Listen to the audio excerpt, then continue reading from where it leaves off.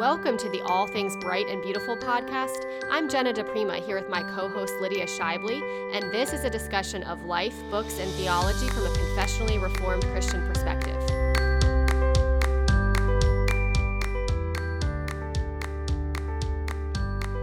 Welcome back to All Things Bright and Beautiful. Today we are joined by a special guest. We have Erin Wheeler here with us, and Erin has written a book that I think just came out recently. Is that right, Erin? It just came out in the last few months. Yes, and in March, okay, yes. And it is called The Church, Delighting in the Doctrine of the Church, and it is part of the Good Portion series, and it is published by Christian Focus Publications, and as we said, it just came out in 2022. And just to tell you a little bit more about Erin, Erin is married to Brad, and Brad is the lead pastor at University Baptist Church in Fayetteville, Arkansas. They have 4 children, and she works part-time as a nurse, and also, I think, speaks occasionally and writes as well. So Erin, thank you so much for joining us. Can you just share with us a little bit more about yourself and about your family?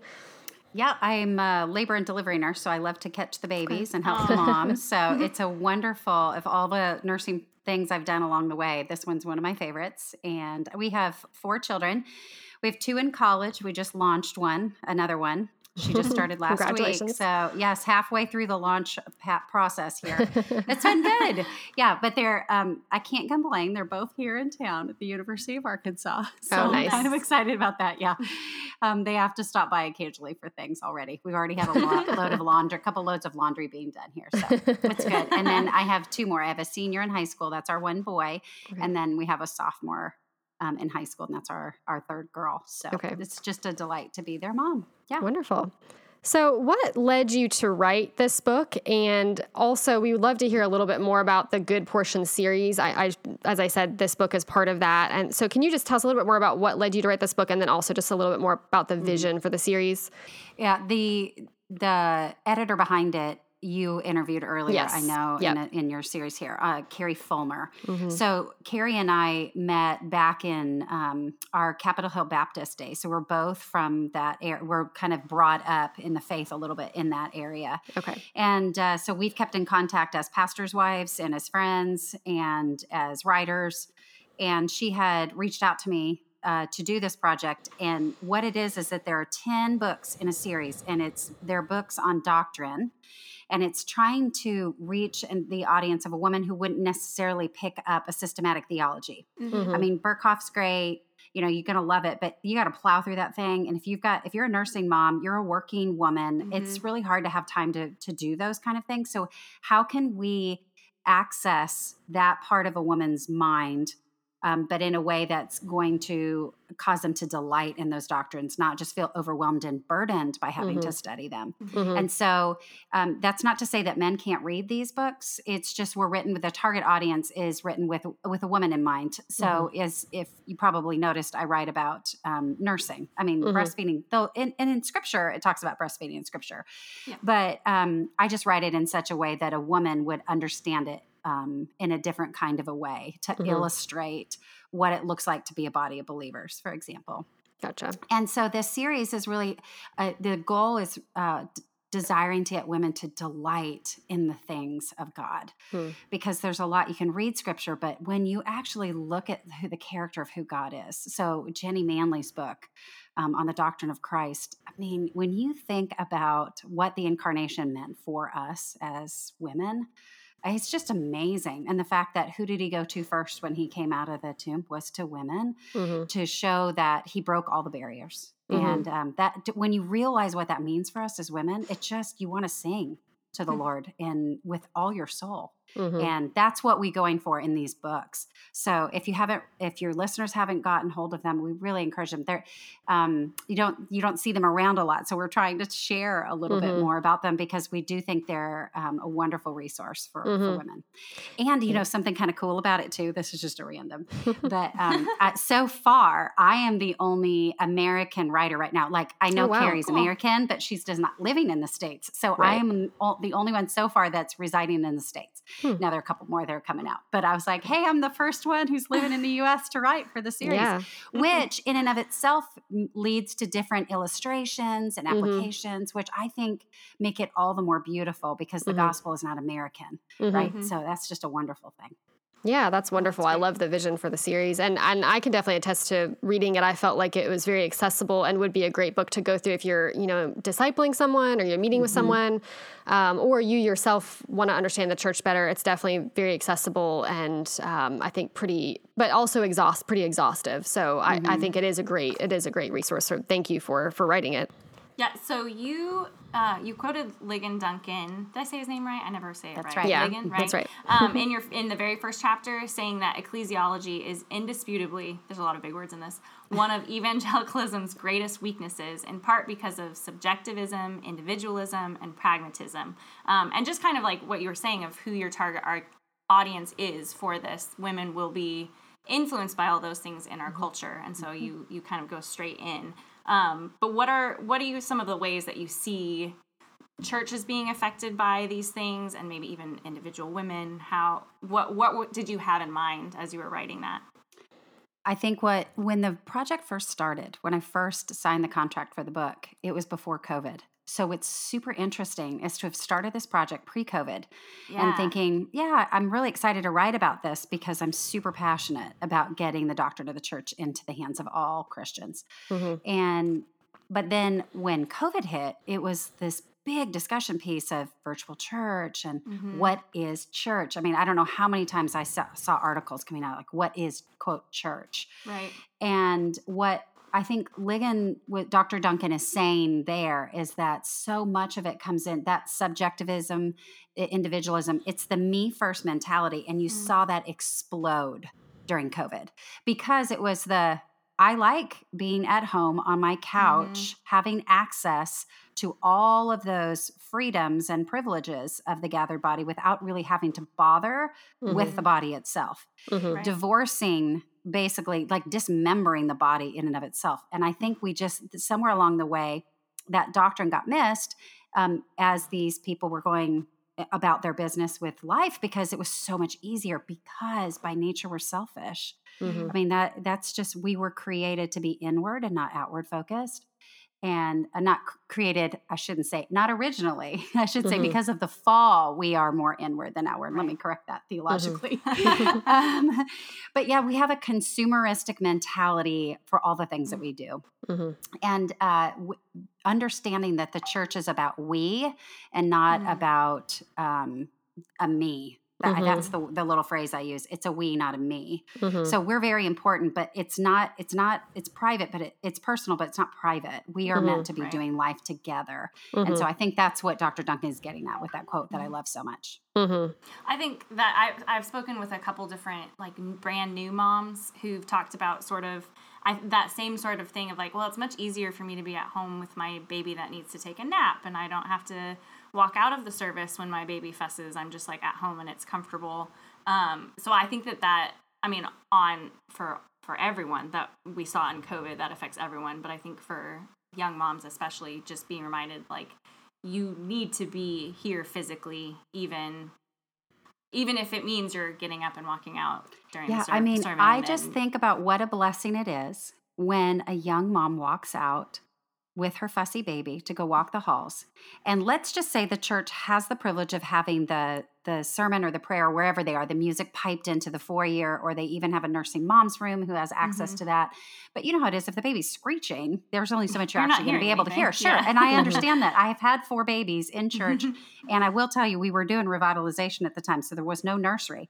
So having to do that, those were lean years, but it was worth it for me to be there physically as an example to the other brothers and sisters in the body, because oftentimes I would have a sister in Christ who would come and grab the baby for me for a little bit and say, hey, why don't you go sit in there for a little bit? And I'm going to hold this baby. It's the way we serve one another. It is literally being that family for each other. So the mom is not the only caregiver for that child, right? There's a mother, there's a father. So now if you're a pastor's wife, it becomes a little more tricky on those fronts. Obviously, if he's up there, preaching, it's kind of hard for him to be able to hold the baby and whatnot. But there are other brothers and sisters who can. And the conversations, like the spiritually edifying conversations that happen in passing. Now, hard things happen at church too. We all know that. Somebody can say something like, you're not doing that right with your baby or whatever. And you just feel like it's so hard to be here. But I do believe that Satan loves to highlight those and diminish the good that happens by making that sacrifice to be with the body. It is worth that sacrifice. And it may not feel like it, but it's kind of like eating your vegetables don't always taste great. But 10 years from now, you're going to be really happy about those cruciferous. Those are good for you. Yeah, that's a great word. And I think, I wrestled with this some with young children. And one thing that helped me was, and I don't say this at all to minimize the importance of preaching, but that in those moments when you're just not going to hear a lot of the preaching, you still need the fellowship of the body. You still need, as you said, them to help you. You need to help them. So there's so many reasons to be there in addition to the preaching. So I understand if a mom feels like, well, I'm not hearing the preaching, so what's the point? But there's just so many other important reasons. So kind of along the vein of what we were just talking about, you bring up in your book that church is not a place where people are supposed to be entertained, that's not the purpose of church, right? So what would you say the purpose of church is if it's not entertainment? And then also, this is a little bit of a separate question, but I think kind of goes hand in hand. Do you think the church is primarily for the saved, for Christians, or is it primarily for the lost? Well, anytime we want to answer those questions, we always want to use the Word of God to help us in all of it. And so what's really sweet is literally just yesterday, my husband Brad preached on Numbers chapters 3 and 4. Do you have any idea what Numbers 3 and 4 is on? Probably not, right? That's one of those books where you're like, we always say where the reading plans go to die. But chapters 3 and 4 are all on the Levites and the structure of the tabernacle and all of the gatherings and how it's to be done. But what was so beautiful about what Brad helped draw out from that was this description of God's dictating for us how he is to be worshiped. And it's not that we are supposed to create something. He actually gives us instructions in his word, even back in Numbers, as a precursor to what it would be like when the new covenant comes in through Christ. So yes, it doesn't abolish the law, right? He came to fulfill it. And so what does that fulfillment look like? And we look at Acts, and we look at the early church, and we look at how Paul wrote some of those letters to the churches to be able to give us understanding as to how we are to gather. And the gathering was for the body of believers to be edified, to be encouraged. You even think about what the elders' jobs is to oversee the flock that is among them. If they're not there, they're not among. And it goes back to what we were just talking about actually being physically present so they can be seen and watched over and cared for by those elders and by those leaders. Yeah. And when we do gather, he gives us very specific things as to what we are supposed to. When you look at Acts, they were reading the word together. They were singing the word together. They are praying the word together. The word is central in all of the gathering. And that's the focus. And so is the point for the non-Christian or the Christian? Well, the church is the body of believers. We talk about church. I mean, there's a building where the church gathers. That's not the church. We talk about this, but it's worth repeating that the church actually is people. It's not a place. And so if we think about it like that, what is the church supposed to do? Well, the church is for Christians because the church is Christians. It's people. Right. And so the gathered body is to edify the saints, to build them up for the ministry of the work that they're supposed to be doing throughout the week. Now, when a non-Christian comes in, it is for them too, because what they're seeing is the gospel on display. They're watching. It's like a show and tell event. They're seeing the word, and then they're actually watching it being played out. Especially if there's baptism or the Lord's Supper, there's a visual representation that they're being given on a Sunday morning. And so it's not an evangelistic event, but by nature it's evangelistic. But it's not a rally. This isn't a whoop 'em up. We're not coming here to have some sort of like dance party to make it, attractional. Now, we should not be unattractive. Now, that's not to say that we should be boring and unedifying. I mean, the saints need to be edified. And a lot of that means that we need to be able to be attractional in that sense. There should be a natural joy of the Lord that is exuded out from us that would draw the non-Christian and edify the poor weary mom in the hallway holding the baby who might be crying for the 100th time. Yes. Yeah, I was thinking a bit about this week of just sort of the place that we put church, and I think in that same sense of like we often think about it as being entertainment, and like you said, it's not. But we have sort of this consumer mindset about the church, of the church is for, well, I really liked the music and it made me feel a certain way, or that really appealed to me. And so there's this very like me-centered way that we approach it, as opposed to this is about worshiping God, and we come. And in a way, it should be, this is central to our lives, and the rest of the week leads up to this Sunday of this is what we'll do for eternity.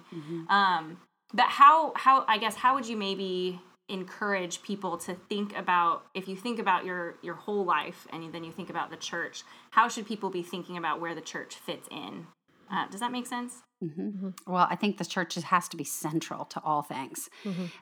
So take our kids, for example. They both decided, both our girls ended up at the University of Arkansas. They have both made professions of faith. They've been baptized and brought into membership at University Baptist Church, which is such a joy and such a delight. That doesn't always, as parents, we know that that's not a given. So we are super thankful for that.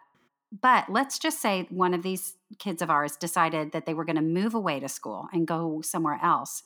One of the things that we would encourage them, if they were, professing believers, we would say, okay, let's talk about what you want to study and all those things. But the most important thing is that we make sure that there is a local church where you can join and be a part of that. That is primary to all things. We can talk about the finances, we can talk about distance, but fundamentally there must be a church where they can be a part.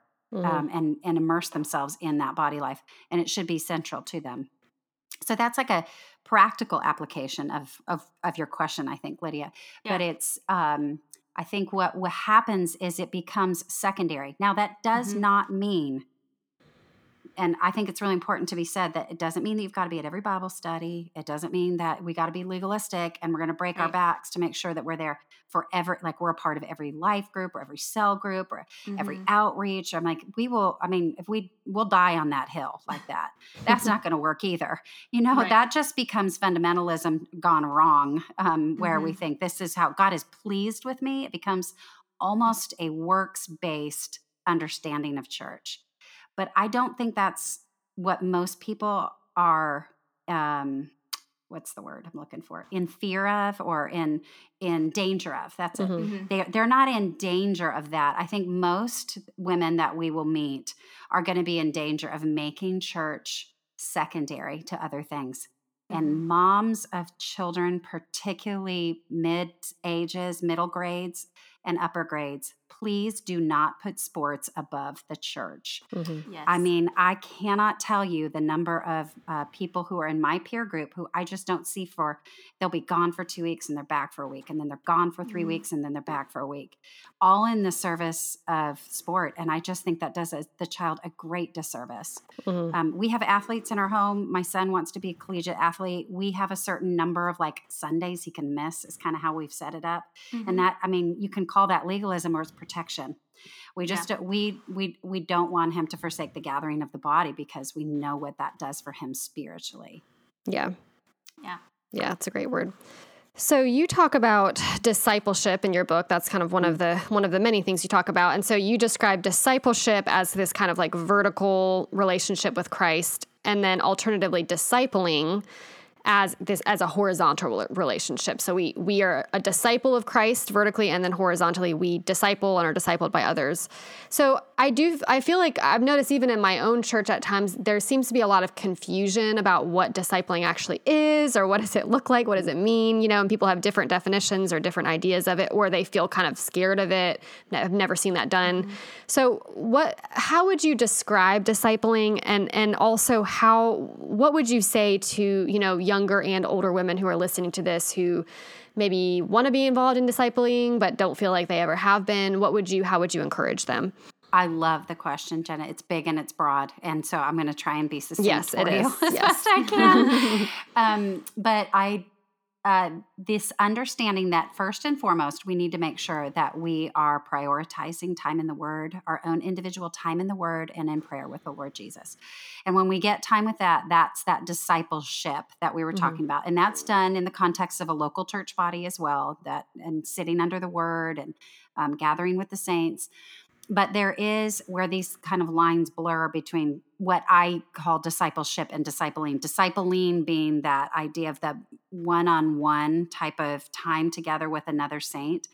That I think the best way to think about what it looks like is how we can encourage one another on our journey towards heaven. Mm-hmm. So it's going to look different for everybody, and it's going to change with every season of life. And women, I would argue, have more seasonal shifts generally than men do, particularly if they become wives and mothers. Now, they may be single, but even single women are going to go through seasonal shifts where their job may require more of them and they don't have that time to do one-on-one in the same way. I just know what it was like when I had a woman come over to my house and she would be there and sharing things with me, but my kids were getting older. And all of a sudden I noticed that the little ears are paying a little bit more attention. I'm like, I think we need to hold that conversation for another time. And trying to help them understand, okay, so I think I need to flip. This isn't going to be kind of life on life, although that was good. I need to carve out time where we can talk about those things that are more sensitive for our kids' ears. Mm-hmm. So I think it's having a broad understanding of how we can do spiritual good in the lives of one another. And that's going to look different all the time because what I did when my kids were young versus what I do now, I mean, my kids are now, I homeschooled for years. And now that my kids are in school, I have these chunks of time during the day where I can meet a friend, a sister, another church member for coffee, walk, whatever, in order to talk about things of the Lord. Sometimes we're going through a book. Sometimes we're talking through scripture. Sometimes we're reading the passage for Sunday and discussing it. Sometimes it's almost like counseling. You know, there are counseling times. Like I'm trying to pour in a really hard season. There are people who just sort of, you're absorbed into our family for a couple of years and we just try to help you along the way. And then it's not like they get the boot after that. It's just that it morphs because you're trying to move along to help another brother or sister in Christ. Right. So.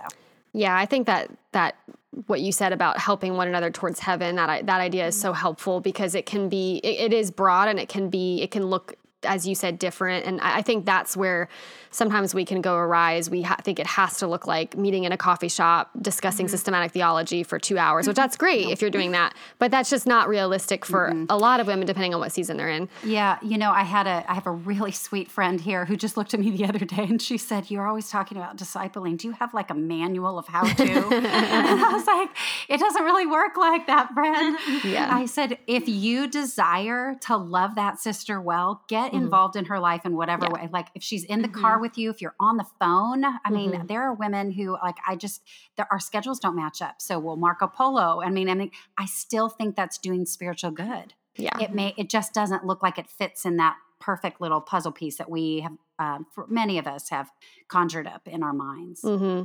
And there's a really helpful, and you may have even mentioned this in your book, I can't remember, but Mark Dever has a really helpful, his little book called like Discipling, I think it's called Disciple. Yeah, I think that's what it's called, was super helpful to me. We've gone through that with different groups at our church. So that book, if you're wanting to know more, understand more, because you're right, it is such a broad topic. We could do a whole episode just on this, but but that's a great resource. So just wanted to, And put a plug for on that. A funny little note there, Jenna, I have a little cameo appearance in there. You'll see it. Oh, you do? Okay. Yeah. That's funny. I've read it 2 or 3 times. Yeah, but I had to not I notice always that. laugh because Jonathan Lehman helped do the editing for that. And he's like, "I'm just going to put that in there from your article." I said, "Yeah, sure, brother. That sounds great." So I always laugh when people are talking about discipling just because I love to talk about this topic. Yeah. So, Yeah. Just one more question before we move on from that one. Just because you mentioned how to disciple others, but how would you maybe encourage someone who's wants to be on the receiving end? Do you just go ask someone? What would be the way to go about that? It's such a good question. I think you just go and ask. I think it's really hard to be courageous. I think those of us who do a lot of the discipling need to be praying, to have eyes to see those who might need some help along the way. And then for those who may feel like the little wallflower who gets lost, I might just do the courageous thing and ask and just say, if you're not available, do you have recommendations of other women that I could reach out to or partner with? And I think this understanding, that Titus 2 model that we talk a lot about of older women teaching younger women, I think is very helpful. But I think we also have to make sure we understand what older means in that. Sometimes it's just further along in the faith. And so sometimes like I'm meeting with somebody and I'm quote unquote discipling them, if you want to, use that term there. But I am so edified in the times that I'm talking to them, and they're much younger in the faith, but their vivacity in the scriptures spurs me on. So I think that's what I don't want those women who are seeking discipling to think that they don't have anything to offer. And I would also say one other thing. When you finish up your time of discipling, if it's a more formalized discipling time, and someone's praying for you, pray for them too. I think it's a wonderful skill set to learn. I just love when I watch that happen in discipling relationships. It literally just happened yesterday. The gal I was meeting with turned around and I tried to lift up from prayer and she goes, wait, it's my turn to pray for you. And I thought, there it goes. I love to watch it just be replicated there. So yeah. You also mentioned about how, you talked about this a little bit about how the church is the gospel on display. But in your book, you said that if you care about the gospel, you should care about the church. It made me think of it a little bit about a lot of people will say, like, I love Jesus, but I hate the church, which are strong words. So, what would be, the most charitable interpretation of sort of that slogan, right, would be, well, the church has all these problems, but I love Jesus, so I just don't want anything to do with that. What would be sort of your answer to that regarding, because we're talking about the church is important, obviously. So what's sort of the response to that sort of catchy perspective? I think that there are people who've been terribly hurt by churches along the way. And so I think we'd be remiss not to acknowledge that there have been really horrible situations that people have experienced. And so when they say, I love Jesus and not his church, it's because they have experienced a false version of what Jesus intended his church to be. The church is the bride of Christ. We know that because the scriptures tell us and it's the image that we get from the very, very beginning. So that's what's so beautiful. When you think about the biblical theology of the church, it starts in the garden with a marriage and it ends with the wedding feast of the Lamb in Revelation with a marriage. This is the wedding supper. And the whole thing is the consummation of the Lord with his people. He comes to take his people home. And so if we are not a part of the people, then we're saying, it's like you when you say you love Jesus, but not his church, it's like telling my husband, I like your family, but I hate your wife. You're like, okay, well, that doesn't really work here, does it? Right. It does. You can't have both of those things. It may mean that whenever anybody says something of that nature to me in that vein, I usually ask a lot of questions because I'm like, there's something underneath it.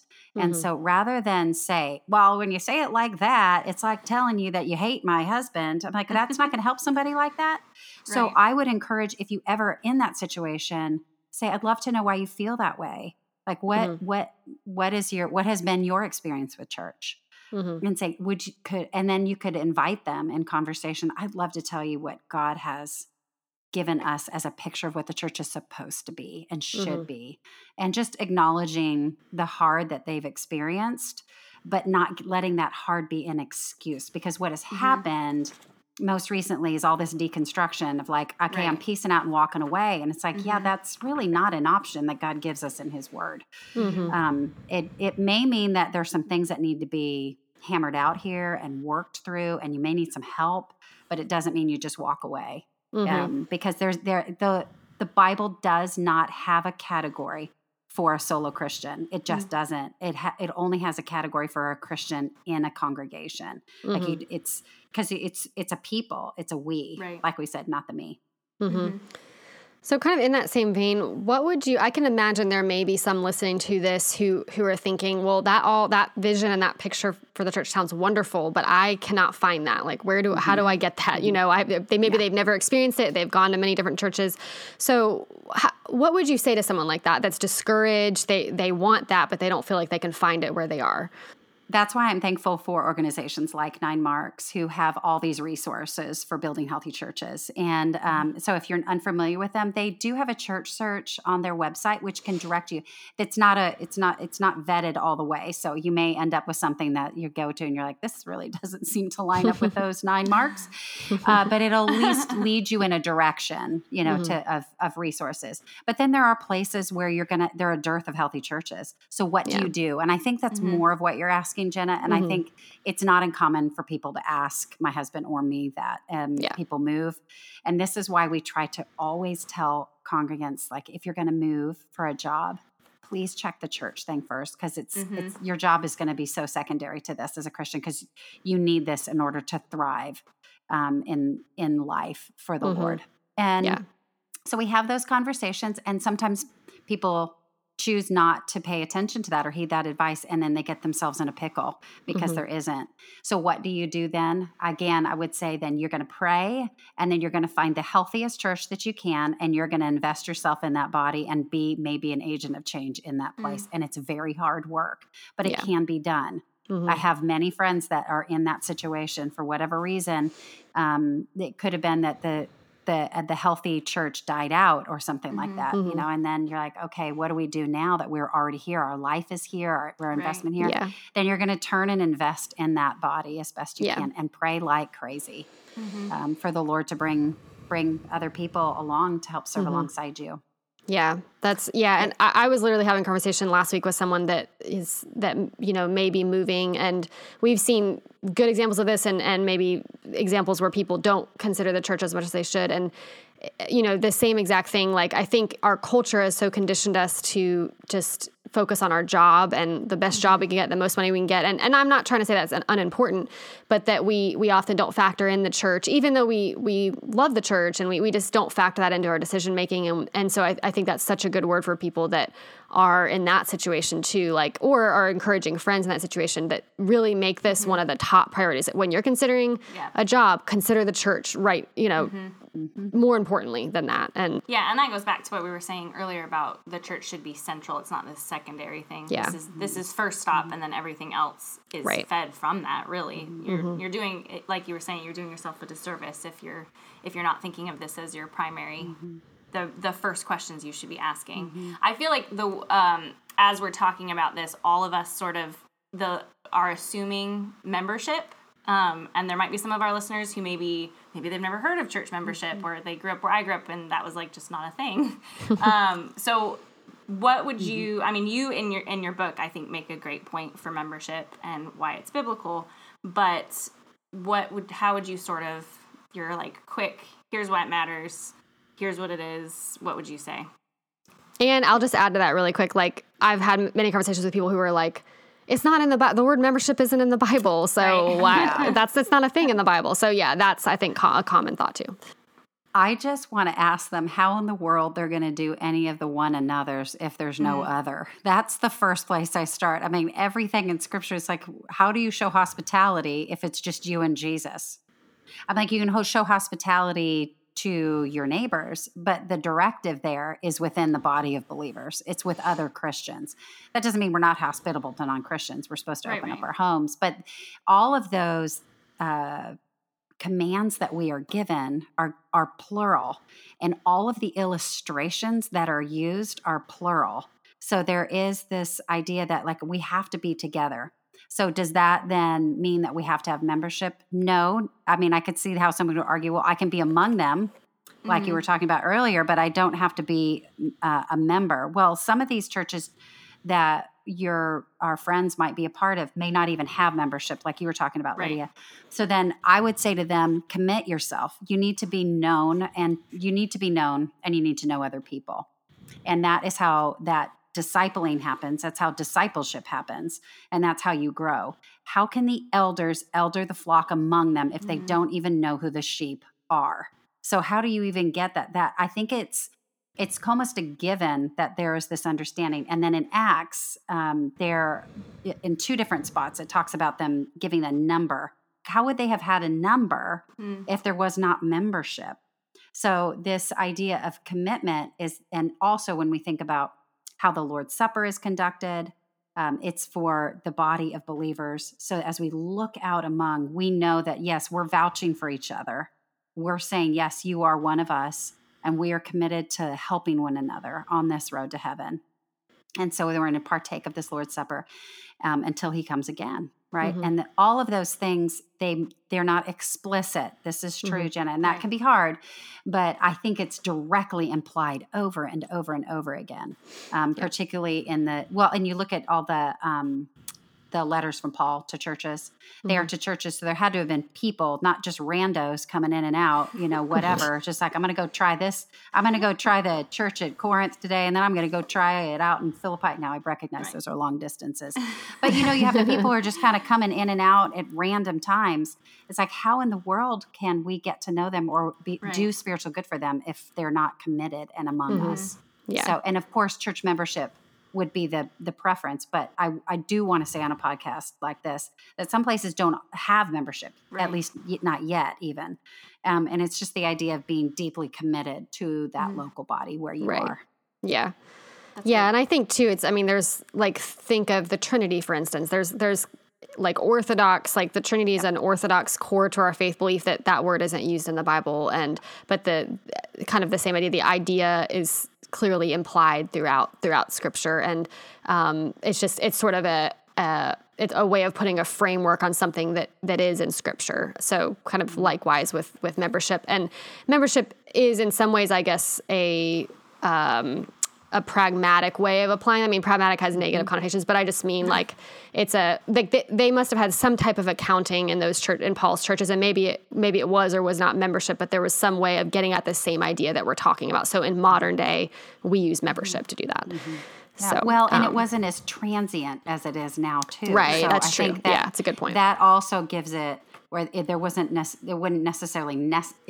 necessitate needing that same kind of call like we would now. Right. Great point. Yeah.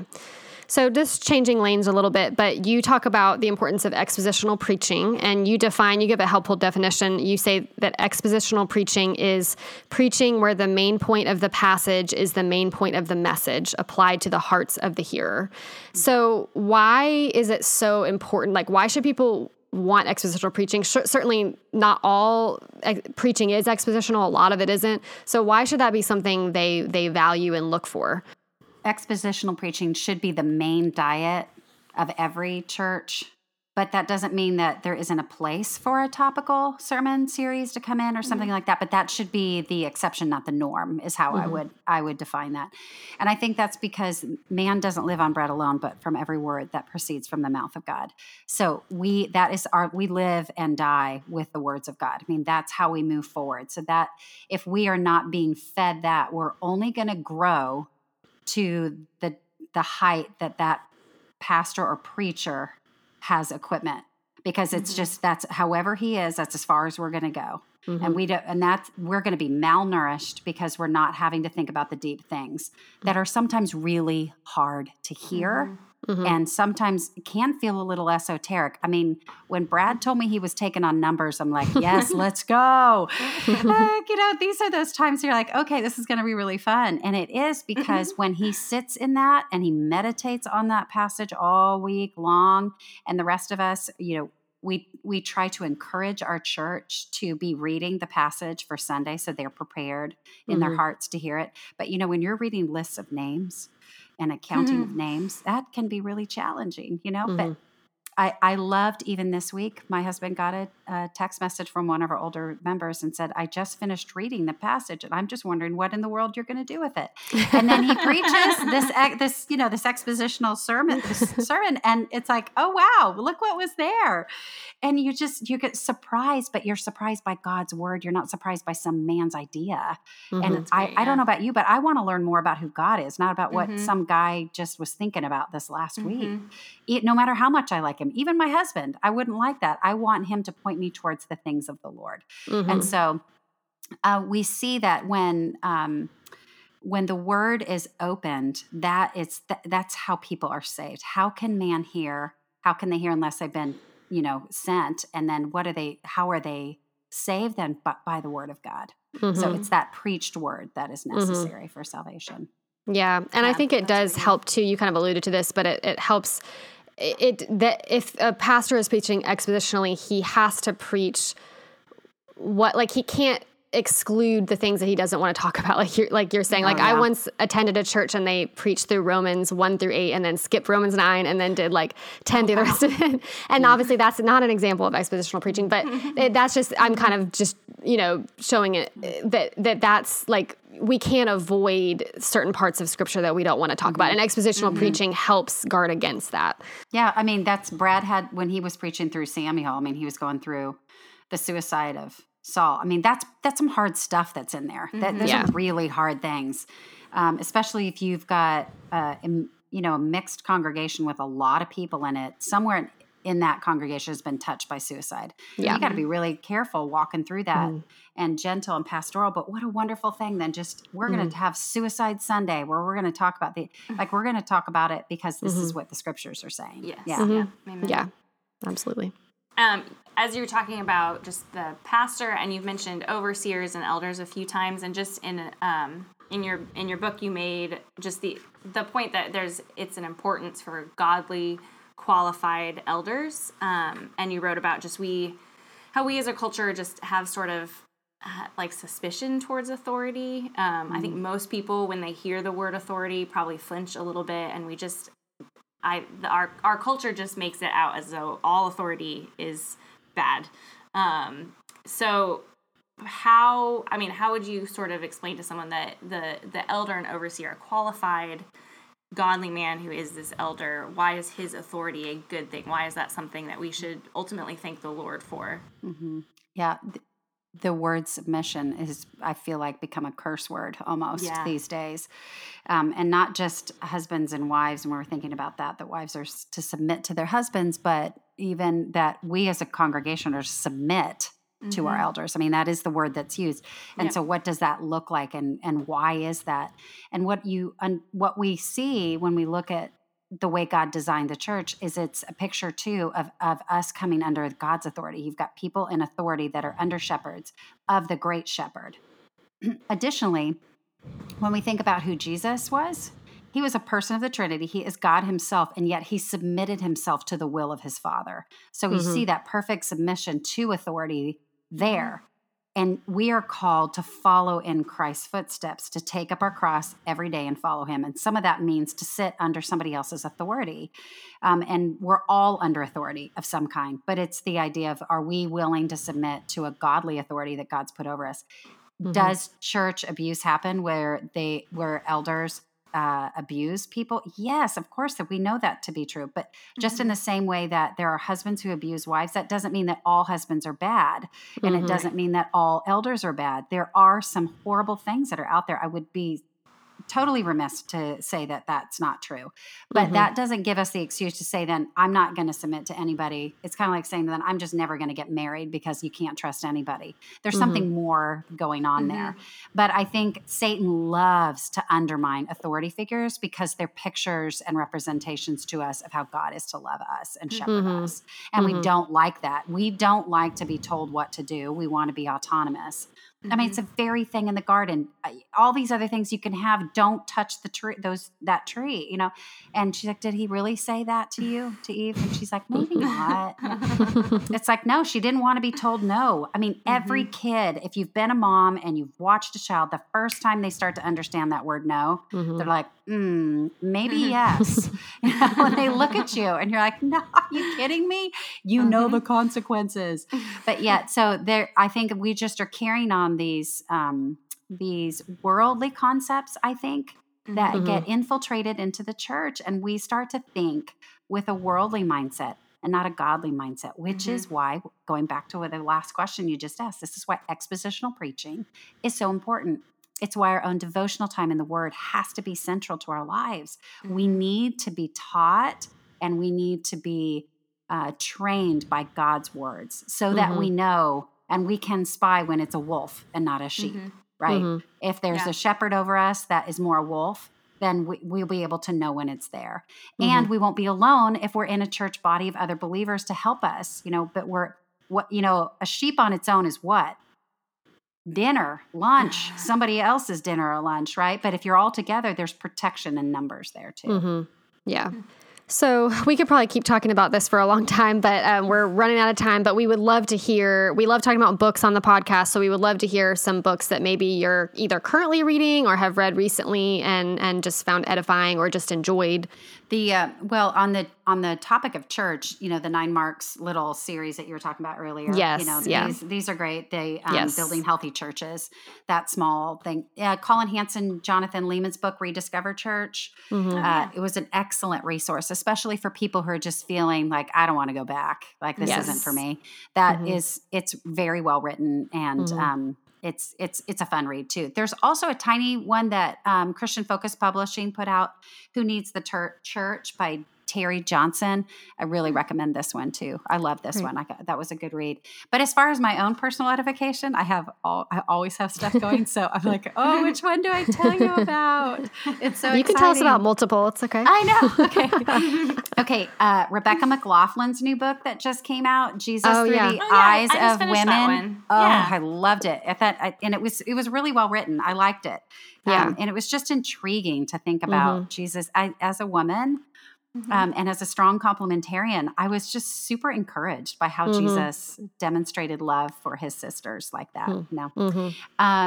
Amy Gannett, or I think it's Gannett, Fix Your Eyes. It's just really good. This is a systematic theology that was done, but it's like for women, by a woman, for women. I mean, again, men can read it, but that's an excellent, short, quick, little systematic.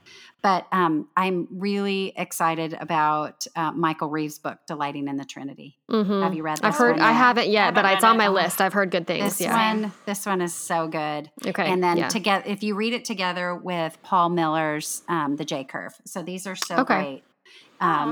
Thinking about all these things about who we are in Christ and what that means for us to be indwelt with the Spirit. So lots of fun. Wonderful. That's great. Yeah, you just added a bunch of books to my list. My ever-growing list. I grabbed them all and put them there. I'm like, I don't know. There's so many I love. I know. It's hard to choose. I just wish I had more time to read. Yes, same. Are there any ways that our listeners can keep up with you? Do you have any new books coming out, or what are some things they can look for you?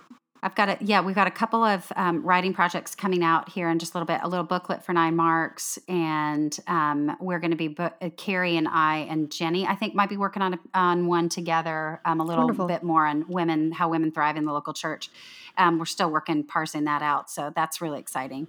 But we also, the three of us, so Jenny Manley, Carrie Fulmer, and myself are doing a podcast with 9 Marks called Priscilla Talk. Cool. That's going to be out in the fall. And so I'm really excited about that. That's exciting. And our focus, we're really excited about it. It's focusing on how women thrive in the local church. So it's getting women, focusing on women in churches and how we can delight in doctrine and how that helps us to flourish as Christian women. So I'm really excited about that too. And we do also have a website called The Good Portion. So you can look us up there for our books and a little bit more on our author bios. Wonderful. Yeah. Well, thank you so much for joining us, Erin. It was so helpful and encouraging to talk to you. And we do encourage that you check out her book and read it, go through it with someone. And also, as she mentioned, The Good Portion has several other books. So they've got a book on Scripture, God, Christ, salvation. And then I think there's more coming out. Is that right?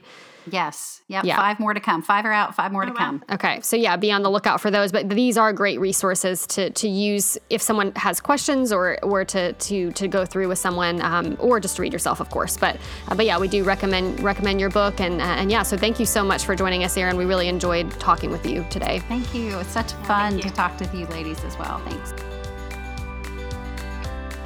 Thank you for joining us today. If you'd like access to more resources, we have a website at allthingspodcast.org. We hope that you'll join us for our next episode.